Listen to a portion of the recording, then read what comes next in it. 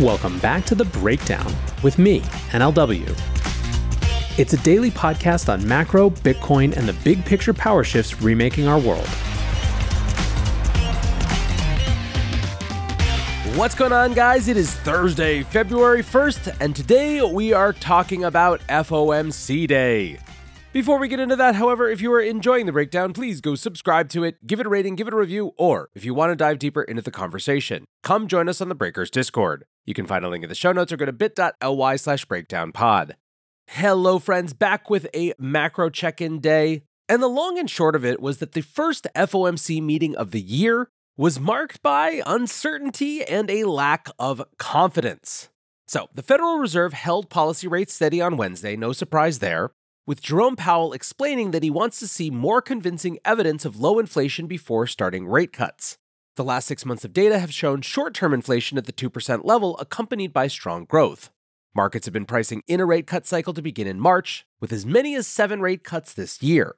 But the current amount of data just wasn't enough for the Fed to feel confident that inflation is over. Powell explained that decreasing inflation without declines in growth or the labor market gives the Fed the luxury of looking at more data before making the call to start cutting rates. He said, "It is a highly consequential decision to start the process of dialing back restriction, and we want to get that right. We feel like the strong economy, strong labor market, and inflation coming down gives us the ability to do that." Now, the focus was clearly on the medium term. Powell was not comfortable to lock in rate cuts for March, only to see another wave of inflation pick up. He said, "We've made a lot of progress on inflation. We just want to make sure that we do get the job done in a sustainable way." Powell explained the balance of risks faced by the Fed at the current moment. Cutting too much or too early, quote, could result in a reversal of the progress we've seen on inflation and ultimately require even tighter policy to get it back to 2%. On the other hand, waiting too long could, quote, unduly weaken economic activity and employment. That was the official view of the committee articulated through their statement. But throughout media questioning, Powell was clearly more worried about the risks of cutting too aggressively. He said, "In the base case, where the economy is healthy, we think we can and should take advantage of that and be careful as we approach the question of when to dial back restrictions." Ultimately, Powell volunteered that a rate cut in March is probably not on the table, saying, "Based on the meeting today, I would tell you that I don't think it's likely that the committee would reach a level of confidence by the time of the March meeting to identify March as the time to do that. I don't think that's the most likely case." Indeed, the big theme of the press conference was confidence. Over and over, Powell said the committee wanted to have confidence that inflation was sustainably heading back down to 2% before they cut rates. He said, "It's not that the 6-month data isn't low enough, it is. It's just a question of, can we take that with confidence that we're moving sustainably under 2%? Powell noted that over the past 6 months, supply chain improvement has led to disinflationary goods pricing. Coupled with a recovery in labor force participation and strong migration, this has created an economy with strong growth and low inflation. Powell just isn't convinced this is a pathway to consistent 2% inflation, stating, "We're not declaring victory at all at this point. We think we have a ways to go." Now, Powell was not saying that his base case is for another wave of inflation to show up, just that he needs to be convinced that inflation is truly over. He said, "You've had 6 very good months, but what's really going to shake out here? Will inflation have dipped and then come back up? Are the last 6 months flattened by one-off factors that won't repeat themselves? We don't think so, but that's the questions we have to ask, and we want to get comfort with that." Now, one of the key pieces of economic data to come in well above expectations over recent months was GDP growth. The first estimate for Q4 GDP came in at an annualized rate of 3.3% last week, blowing past the consensus forecast of 2%. A prevailing recent question has been why the Fed would need to cut rates while growth remains strong. This question was put to Powell with the suggestion that policy easing into strong growth could risk inflation. He shrugged off hot growth as a risk factor, noting that the distorted pandemic economy has confounded forecasters ever since. Powell said, "We've had inflation come down without a slow economy and without increases in unemployment. There's no reason we should want to get in the way of that process if it's going to continue." He added that, "We don't have a growth mandate. We have a full employment and a price stability mandate. Growth only matters to the extent it influences our achievement of those two mandates." Regarding downside risks, Powell discussed anecdotal data gathered by regional feds, which is collated into a document known as the Beige Book. He acknowledged that the previous Beige Book has been filled with stories of declining economic activity, but this time around, things seemed less dire. What you're hearing now, he said, is that things are picking up a bit. Not every district and not every person that we talk to, but overall, you're hearing about things picking up at the margin. Now, let's contrast this with December's FOMC meeting. At that meeting, his tone was very entirely different. The Fed's dovish dot plot had given market participants permission to start thinking seriously about rate cuts this year. When he had the opportunity to dial this expectation back, Powell declined. That was a move which was viewed as extremely dovish and allowed the stock market to get ahead of rate cuts. At this meeting, Powell explained that while the Fed thinks that rate cuts are coming, they aren't certain when to begin. He said, "Almost every participant on the committee does believe that it will be appropriate to reduce rates. What we're trying to do is identify a place where we're really confident, there's that word again, about inflation getting back down to 2%, so that we can then begin the process of dialing back the restrictive level." Powell reinforced that the Fed is currently taking things meeting by meeting and is heavily data dependent. He was also asked about the risk of holding rates too high as inflation moderates, creating unnecessary tightening.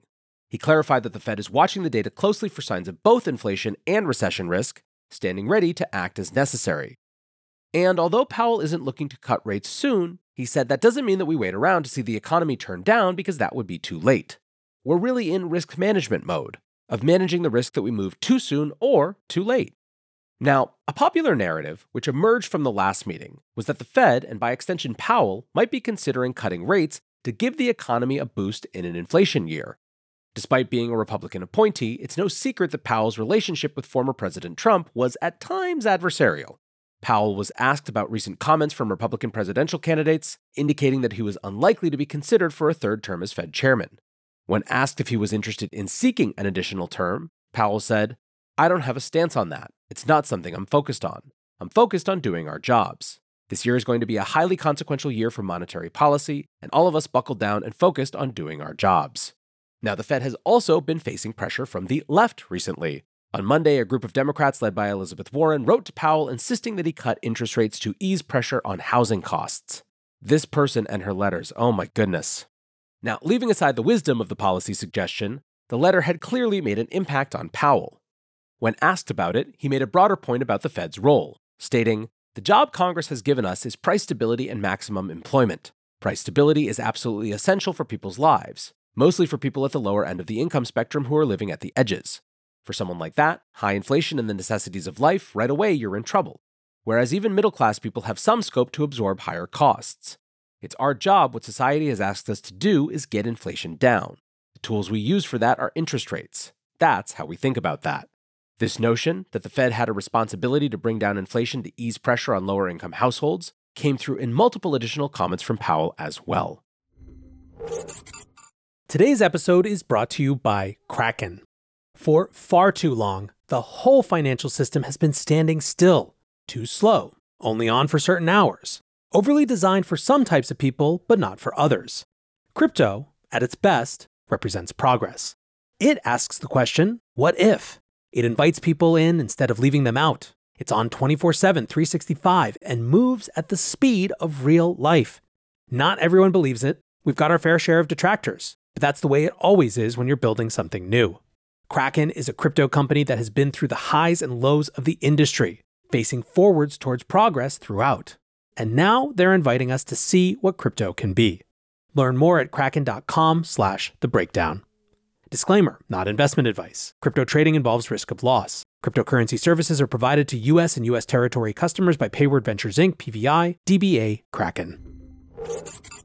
Now, one of the other hot topics in financial circles over the past month has been quantitative tightening, and specifically when the Fed would choose to slow down their balance sheet reduction program.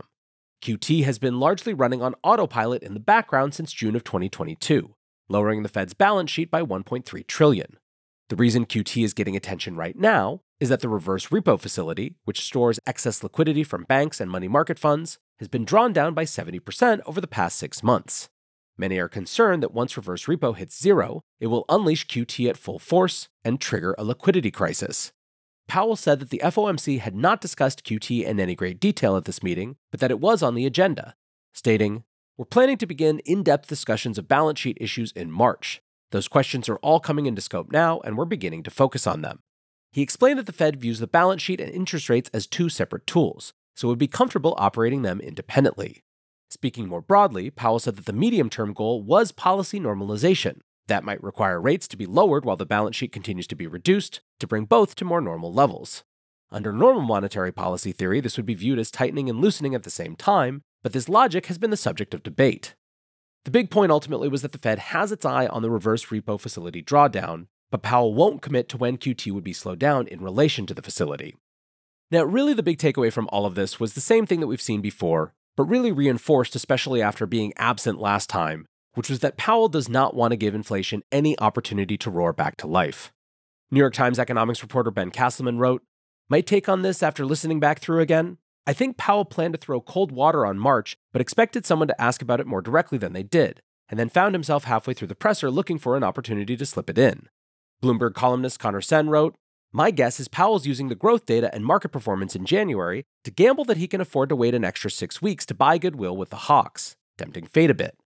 Nick Timrose from the Wall Street Journal wrote, "The Federal Reserve signaled that it is well into the when-to-cut phase of interest rate policy deliberations, but Chair Jay Powell also dropped a not-so-subtle hint that the answer is probably not March unless economic activity were to weaken notably." So what was the market response to all this? Well, they appeared to be relatively happy with the rate decision, getting a slight boost in the early stages of the press conference.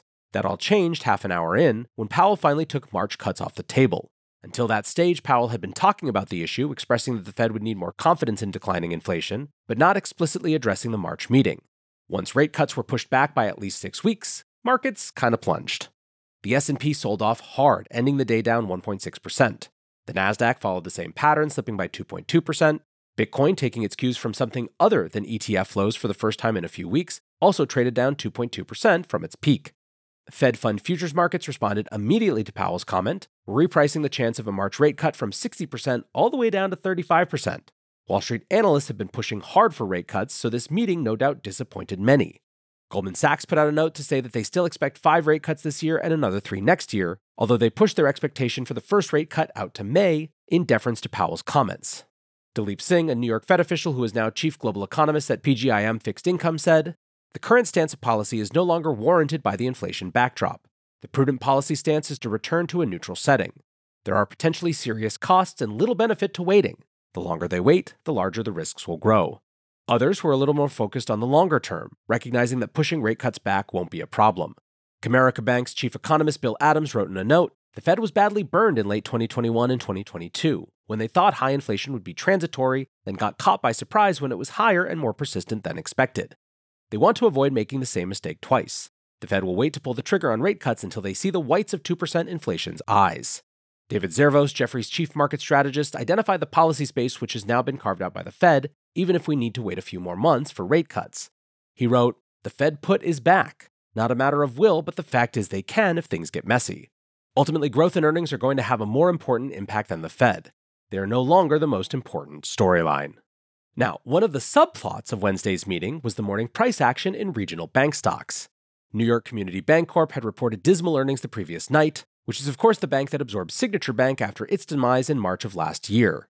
This added even more commercial real estate exposure to its books, and the bank reported a net loss of $260 million rather than the similarly sized profit which had been forecast. It also marked down a $552 million provision for loan losses and slashed dividends by 2/3. The company sold off by 40% at the open, and a group of 8 similarly positioned regional banks dropped between 3 and 6% alongside. Many posted their largest drawdown since last March. Now, analysts were quick to suggest that problems at NYCB were a little different to last year's banking crisis. Former Fed Governor Betsy Duke said, "This appears to be not a capital issue, but really an issue of loan quality. An issue in credit is a bit slower moving than a liquidity issue." She pointed out that NYCB is a very large mid-sized bank and will be under intense regulatory scrutiny. Although a bank run would be required to cause a problem, last year demonstrated that a credit issue can turn into a liquidity issue almost overnight. Now, the morning panic over NYCB didn't end up rating a mention in Powell's press conference. There wasn't even a discussion of the Bank Term Funding Program, which is set to be shut down in March. The BTFP was set up in a hurry last year to provide emergency liquidity to regional banks, and many are concerned its closure will put the pressure back on. The only hint of reference at the FOMC was the quiet removal of one paragraph from the official Fed statement. Most of the paragraph referred to tighter financial conditions weighing on economic activity and inflation, something which is clearly less important now. The first sentence that was removed, however, read, "The U.S. banking system is sound and resilient." So folks, there you have it. We are clearly in an in-between moment. We are no longer in a tightening period, but not yet at a loosening period. and everyone is just antsy in this muddy middle. But things could be a lot worse, and I'm sure markets will digest that pretty soon. For now, that is going to do it for today's breakdown. One more big thank you to my sponsor for today's show, Kraken. Go to kraken.com and see what crypto can be. Until next time, be safe and take care of each other. Peace.